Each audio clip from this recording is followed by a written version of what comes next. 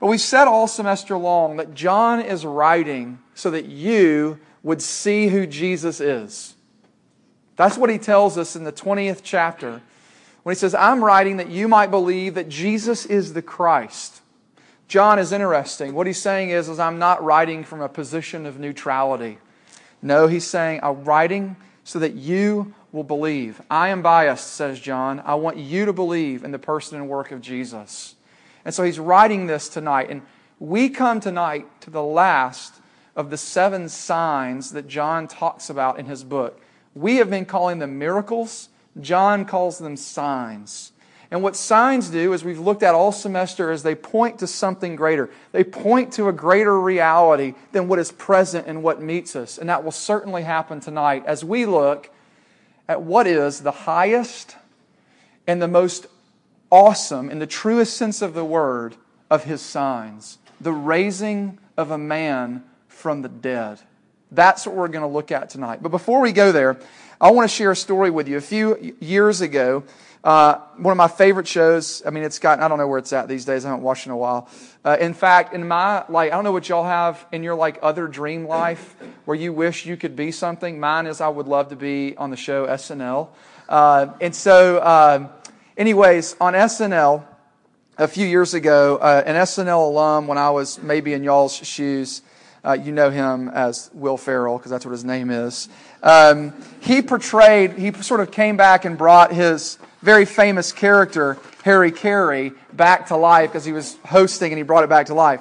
And Harry Carey had recently passed away. If you don't know who Harry Carey is, he was the announcer for the Chicago Cubs baseball team. And he had this really crazy voice, and Ferrell had this great character. I'm sure y'all know all about it. But anyways, supposedly, Carey comes back from the dead, and he gives a weekend update report. And Seth Meyers, I think, is asking Carey how life's been, and he says, hey, heaven's great. And he said, my favorite thing about heaven is that you get there and they have these things called angel bucks. And angel bucks when they start. And the greatest thing about angel bucks is after you spend angel bucks, you still have 100 angel bucks in your wallet. And the whole picture is one of just sort of funny and humorous and that sort of thing. Now, while I'm sure that SNL was not trying to make a theological statement about heaven, and nor was Will Ferrell, I do think that this tells us something. I think that this shows us that there are broad swaths of our culture that it indicates to them what they think concerning death and what life after death looks like.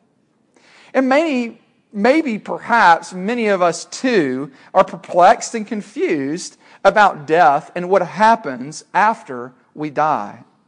Some would say it's simple. You go into the ground, that's it. Life expires, and so do you. And yet others of us would perhaps say something like this, that you're reincarnated to a higher or lower social class. Others still say this. This comes from a book. Listen to what one writer writes. Heaven is somewhere you believe in. It's a beautiful place where you can sit on soft clouds and talk to other people who are there. At night, you can sit next to the stars, which are the brightest of anywhere in the universe. If you're good throughout your life, then you get to go to heaven. When your life is finished here on earth, God sends angels down to take you up to heaven to be with Him. This person writes, Grandma is alive in me. Most important, she taught me to believe in myself. She's in a safe place, meaning heaven, with the stars, with God and the angels. She's watching over me from there. Confusion, y'all. Utter confusion about what the nature of death is and what happens after it. And here's the thing. We're not alone. You know that? And you know who joins us tonight? 2 ladies that you heard about in this story. They're sisters, Martha and Mary. And for them, they too are confused about death and what happens after death.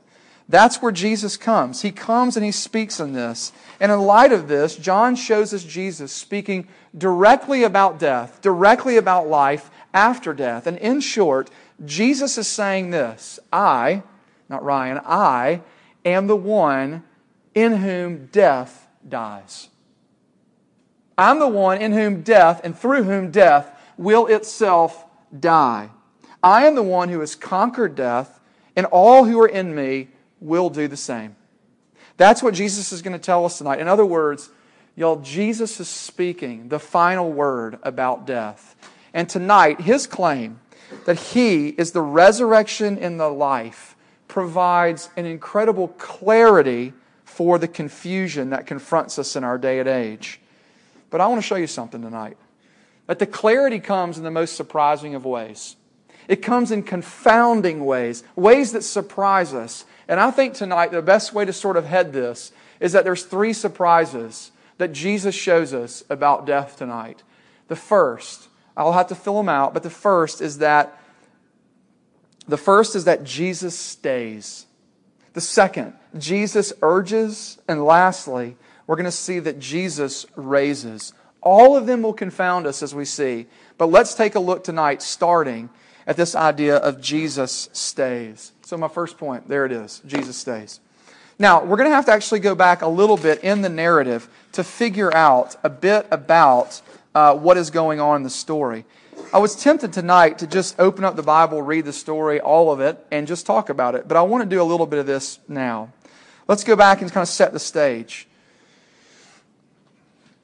Jesus had friends named Mary and Martha and Lazarus. They were all brothers and sisters. And what has happened is that the man, Lazarus, has gotten very sick. So much so that Jesus, his friend, is away in another town. And the family sends messengers to say this: your friend Lazarus is ill. Please come. And what's interesting is that the text tells us, if you have your Bibles with you, it's not printed on your sheet, but in verse 5 of this chapter, which we did not read, it says this.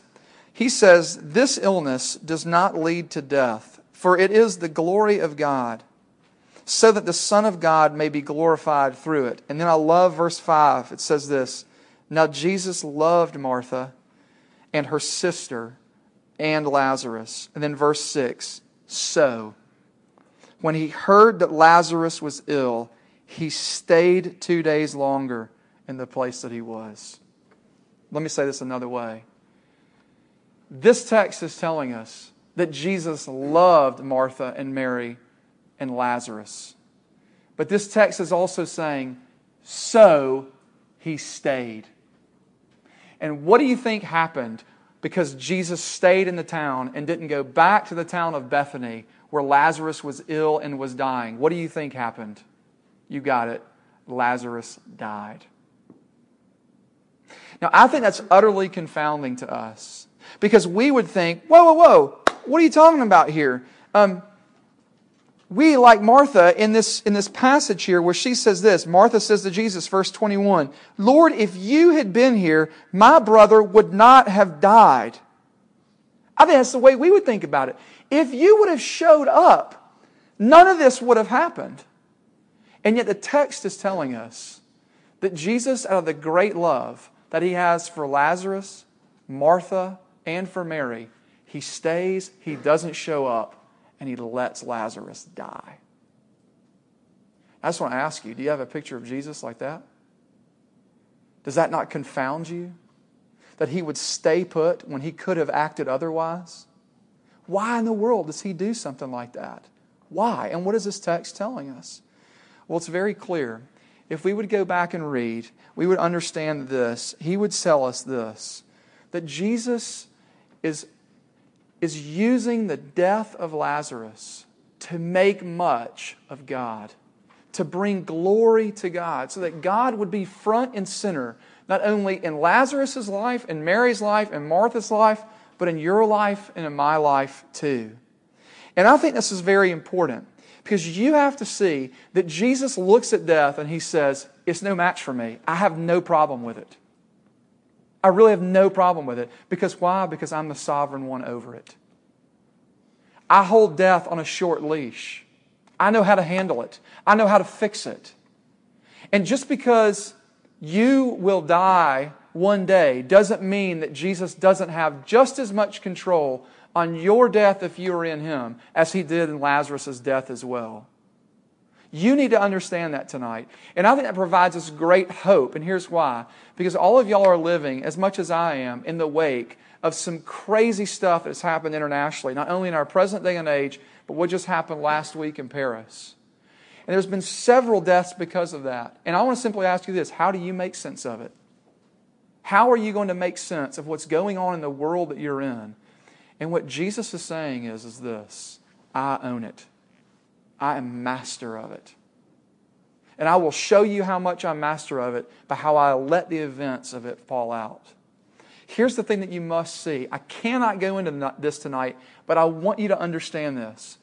It's not as though Jesus kind of is like toying with people as if He's a disinterested puppeteer managing the affairs of these three people's lives. Does that make sense?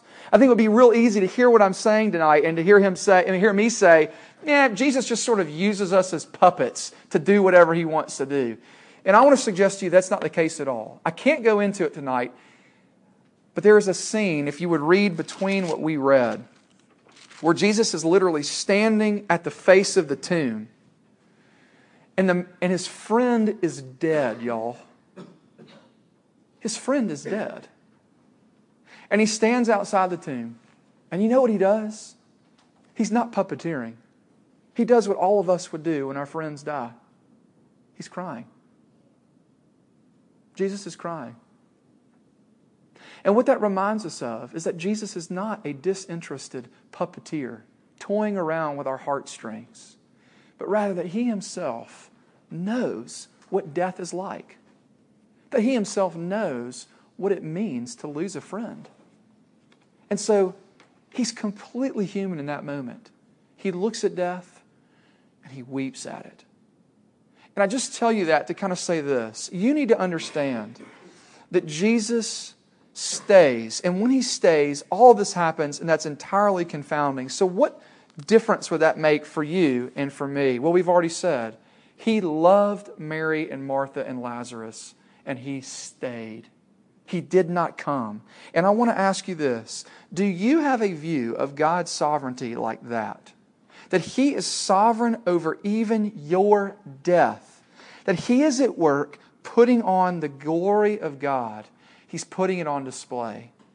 You see, here's what I think happens for most of us. Most of us think this. You know what?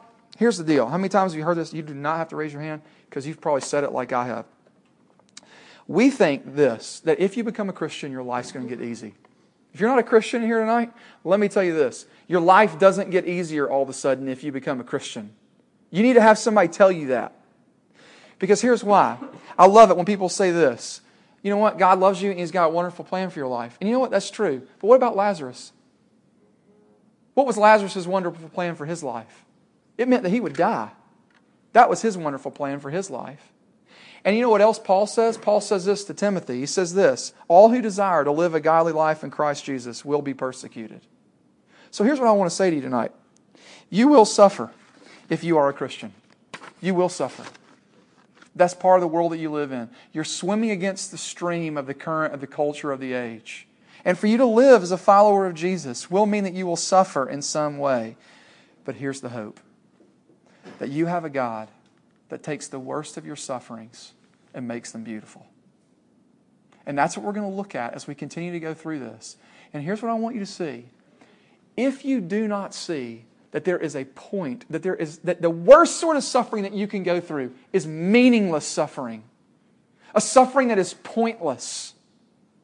But perhaps what the Christian story is telling you is that there is no such thing if you are a Christian. That behind it all, God is working to bring about your good and God's glory. That's what this is telling us. That God is at work even behind the darkest and deepest of our sufferings. Secondly, here's what I want us to see as well. Not only does Jesus stay, I use this word urges because I couldn't think of another word, so sorry, y'all are stuck with it. But let's look at verses 23 to 27. And here's what I mean when I say that Jesus urges. Look at this. Jesus said to her, your brother will rise again. Martha said to Him, I know that He'll rise again in the resurrection and on the last day. Pause.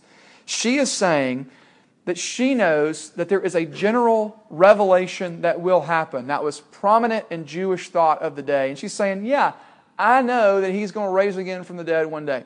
And Jesus says, you're confused about what I'm talking about. And so I need to say this to you. Your brother will rise from again. And then Jesus says to her, I am the resurrection and the life. Whoever believes in me, though he die, yet shall he live. And everyone who lives and believes in me shall never die. And then this.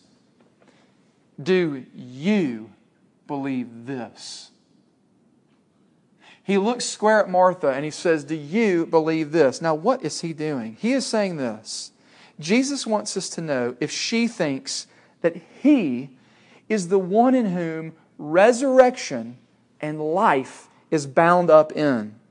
Therefore, He is saying that the resurrection, Martha, Mary, Ryan, you, is bound up in me. And what that means is He's trying to get Martha to see, I want you to be rid of your sort of generalization and your pseudo-spirituality, Martha. And I want you to do business with me. And here it is. Do you believe that I am the one that in whom resurrection life is found? That when you die, if you believe in me, you see new life. Do you believe that? Several years ago, I went down to the country of New Zealand, and I spent a couple of months there, and one of the most fun and crazy things that I did was there was this bridge about 200 feet tall, and there was a river down below it. And I was crazy enough to tie some bungee cord to my ankles and go over it. And it was awesome, by the way, because I got dipped in the water. It was like, and then whipped back out of the water. It was killer. Anyways, yes, I'm a little bit of an adrenaline junkie like that. But now that I have children and I have a life insurance policy, I can't do that anymore. So here's the deal. There were several people going in front of me, jumping off the bungee cord. And I was like, man, that bungee cord, I'll trust it, I guess, because all these people are coming back up. But the thing was that the only way that I was ever going to trust that bungee cord was how? As if I jumped. I actually had to jump off the ledge to say, it was easy for me to trust that the bungee cord will hold me up so long as I am safe and sound sitting on that ledge, right? But the moment I strapped on that bungee cord and jumped, that's when I began to say this, I trust it. Now listen, Jesus is saying the same thing to Martha. He is saying, do you believe that, do you trust me? Have you committed yourself to me? Have you given more than just intellectual assent that I am the risen Savior, the one who is to rise, rather? Now we see her confession. She says, Lord, I believe that you are the Christ, the Son of God, who is coming into the world. But this is the question that's posed before even you tonight. Jesus is urging you to do business with Him. Several of y'all were like me in college. You grew up in a home where you were sort of around Christianity. You were around it. You were sort of on the fringes. You played church. You knew all the church language. But you had never trusted in Jesus like I trusted in that bungee cord. And I simply want to ask you tonight, why? Why won't you look to Him? Won't you begin maybe tonight, even for the first or for the millionth time, trusting in Him? Looking to Him to be the one that has resurrection life? This is what Jesus is trying to get you to see tonight. That He is on offer for you. That He's sitting there freely and faithfully saying, come, take me. I'm here for the offer. I will be the one who can bring you new life and can bring you the resurrection power that comes from it. You see, here's what I want you to see tonight. Jesus is the one in whom, the only one in whom, He is the one saying, do you believe in me? In other parts of the gospel that we'll look at later in the spring, Jesus will say this, that I'm the way, the truth, and the life. But what's interesting is that Jesus is not saying, Christianity is not a find your own path sort of spirituality. This is not create or choose your own religion sort of spirituality. Jesus Himself is going to say, pluralism, schmuralism. a lot of ways to God, a lot of ways to God. No. I am the resurrection and the life. Here's what I want you to see. Jesus is an exclusivist. He's an exclusivist. He says there's one way. It's through me. And here's the question. Do you believe that?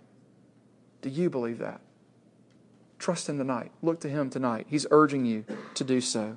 And lastly, the idea of Jesus raising, this third point that I want to drive home tonight. I share it with you because I think this. Let's just be honest. Okay? Pretty confounding, pretty puzzling, pretty surprising. Jesus stays. He doesn't come back and heal. Granted, that makes sense. Troubling. Jesus is urging me to believe something. Yeah, in our day and age where we try to say, hey, you know what? You got to find your own path and you got to find your own way. Jesus is saying, nope, they didn't like that. It's me or nobody. That's what Jesus is saying. I get that too. It's kind of troubling, right? But let's just be honest. There's a dead man that He raises from the grave. That to me is the most surprising. Somebody who didn't have life in them now has life in them. And that's what we're going to look at now. Here's what's going on. In verses 38 to 44, that last chunk there, Jesus has spoken about being the one in whom and through whom resurrection life is found. And now He's going to go put His money where His mouth is. Do y'all know what I mean by putting His money where His mouth is? Okay, let me tell you a story about money and mouth. I went to the University of Tennessee. It's where I went to college. And I'll never forget one year, y'all will see this on the football field. It's pretty amazing. When guys were playing football, when the college team was playing football, beforehand they're warming up, the punters are punting, and everybody's doing their drills. It was an amazing sight. I can't remember who it was. It may have been Georgia or South Carolina. Came to Neyland Stadium. And Tennessee's team had run out on the crowd. The crowd was going crazy. And then out of the south end zone comes the opposing team. Everybody's booing, whatever. And this one South Carolina guy comes running down here. And he runs right into the middle of all the Tennessee players and just starts running his mouth. And just starts bumping gums and just trash talking. And everybody about it. It was like, the players were hot. Shoving match and everything. I don't remember his number. Let's just call him number 23. No, it wasn't LeBron James. South Carolina, whoever the team was, kicks off. And this dude is on kickoff. And I want you to know what happens. Tennessee's guy catches the ball like this. Within a split second, guess who pops him so hard he falls on his butt? And the ball pops loose, they scoop it up and score a touchdown. Anybody want to take a guess on what number it was? 23. That boy trash talked and put his money where his mouth was. He showed up. He showed up. And this is what happens. Jesus is showing up right now. Jesus has talked the game. And He's like, I'm the resurrection and life. And now He gives a symbol to show it. And that's what He does with His friend Lazarus. You see it there. Take away the stone. Lord, are you crazy? It's been 4 days since he's been dead. There's going to be an awful smell. Have you ever smelled bodies that are decaying in the hot Judean sun? Why in the world will we do this? And He said, did I not tell you, and here it is, that if you believed, you would see the glory of God. So they took away the stone. And Jesus lifted up His eyes and said, Father, I thank you that you have heard me. I knew that you've always heard me, but I said this on account of the people standing around, that they may believe that you sent me. Pause. And that's exactly what John wants you to see. John wants you to see that Jesus is the Christ. If this is real, if this is really happening, then you have to deal with Jesus. Who is this guy? You see, here's the thing. Jesus is showing us that He is the one that has power over life and death. And here's what I want you to see. After He demonstrates this teaching, this is a sign that points to this greater miracle that is to come. What do I mean? I mean this, that the resurrection and the raising of Lazarus points to something greater, and that is Jesus' own death. He was the one that was also in a grave, and He would come out. Here's the thing. Do you know what happened to Lazarus after Jesus raised him from the dead? Does anybody know? He ended up dying again. He ended up dying again. He still needs Jesus. He still needs Jesus to raise him from the grave. And here's one of the things that I want you to see, is that Jesus, when He pulls He pulls Lazarus out of the grave, He is showing us that He has mastery over death. I love this line. I cannot read it all, but it comes from John Donne's sonnet. Have y'all ever heard it? It's called Death Be Not Proud. It is beautiful. I don't know if you like English literature, if that's your thing, but you really need to like this sonnet because it is awesome. I'm not going to read it all, but I want to read just a couple of lines. It starts out like this. He's personifying death, and John Donne was a Christian, and he was taunting death. And he's looking at death in the face, and he says, Death, death, be not proud. Though some have called thee mighty and dreadful, for thou art not so. For those whom thou thinkest thou dost overthrow, die not, poor death, nor yet canst thou kill me. The last line, 2 lines of the sonnet are amazing. He says this. He says, one short sleep past, we wake eternally, and death shall be no more. Death, thou shalt die. That's powerful. John Donne knew something about the power of Jesus' resurrection and His power over death. That when Jesus raised Himself from the dead, He looked death at the face, He gave it the finger and said, I own you.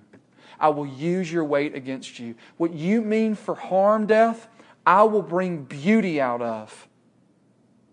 I love the image of judo, right? Y'all know what judo is. You wrestle, you use the weight of your opponent to leverage it against himself to subdue him. That's exactly what Jesus has done with death. He uses all of weight's death in a wrestling match with Himself. He lets death come over Him, and by His own death, He pins death to the ground and says, Death, thou shalt die. Y'all, come on. That is awesome.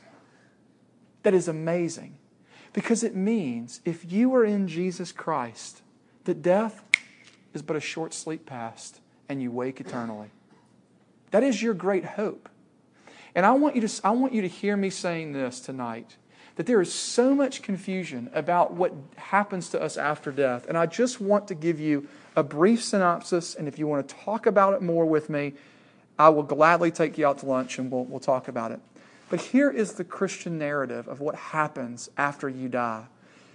Contrary to popular belief, you do not die and then become a genderless, fat, cherub little baby, sprout wings, and play the harp for the rest of eternity. That's not what happens to you. You see, actually the resurrection of Lazarus tells us something incredible. Lazarus did not float out of the grave. He walked out of it. And that's why. Because the resurrection is a physical resurrection. And when you are raised from the dead one day, if you are in Christ, you're going to have a body. You're not going to be some ethereal spirit floating around for all eternity. You're going to have flesh. You're going to have skin on. And if you doubt it, what did Jesus come out of His grave with? Skin on, bones. He actually said this to the guys, hey fellas, are you fishing? Give me something to eat. That's what it says in John 21. We'll look at that later in the year. The resurrection is a physical resurrection. It is not a spiritual one. It's one that's got flesh on. Stuff matters. Stuff matters. And that's what Jesus is telling us here. We can't go into all the details of the resurrection, but I do want you to know that that's what happens. Now listen, we're going to land the plane here. I want you to see that Jesus Himself is telling us that because of the resurrection, everything has changed. Lazarus is going to die again, but even he will be raised, and so will you. Jesus Himself says that I am the resurrection and the life. And here's what this means. It means that one day Jesus Himself will go into a tomb. That Jesus Himself will one day die on a cross, and that you, if you are in Him, if you have trusted Him, if you look to Him, if you base your life on Him, if you say, my life is His life and His life is mine, then His death is yours. And that means that once His death is yours, His life after death is yours too. And therefore, Jesus walks into the tomb so that you may walk out. That's the new promise of the resurrection. It is the most glorious and beautiful thing about Christianity. And I want to stop here and say this. If you do not know Jesus tonight, I'm not going to make some weird appeal where everybody bows their head and closes their eyes and do it. I'm not going to do that. I'm going to dignify you tonight. I want to say this instead. The question that every one of us must deal with is this, is not, do you like Christianity? That's not the question. It's not if you like its teachings. It's not that you like it or not. There's plenty of things about Christianity that are hard for me. The question is this. Did a man named Jesus die on a cross? Was He put into a tomb? And did He walk out of it? That's it. Did that historically happen? Do you believe that it did? That's where you must start with Christianity. You must start there with the historical evidence of the resurrection. Look to it. See it as true. Come investigate it if you don't believe it. There's sundry resources available. We'd love to have you learn more about it. Y'all listen, it's been a great semester being with you. It's been a pleasure to look at John with you. I hope you'll come back in 2 weeks as we celebrate Advent and Christmas, and that you'll come back next semester as we continue to look at what Jesus tells us throughout the Gospel of John. Let's pray.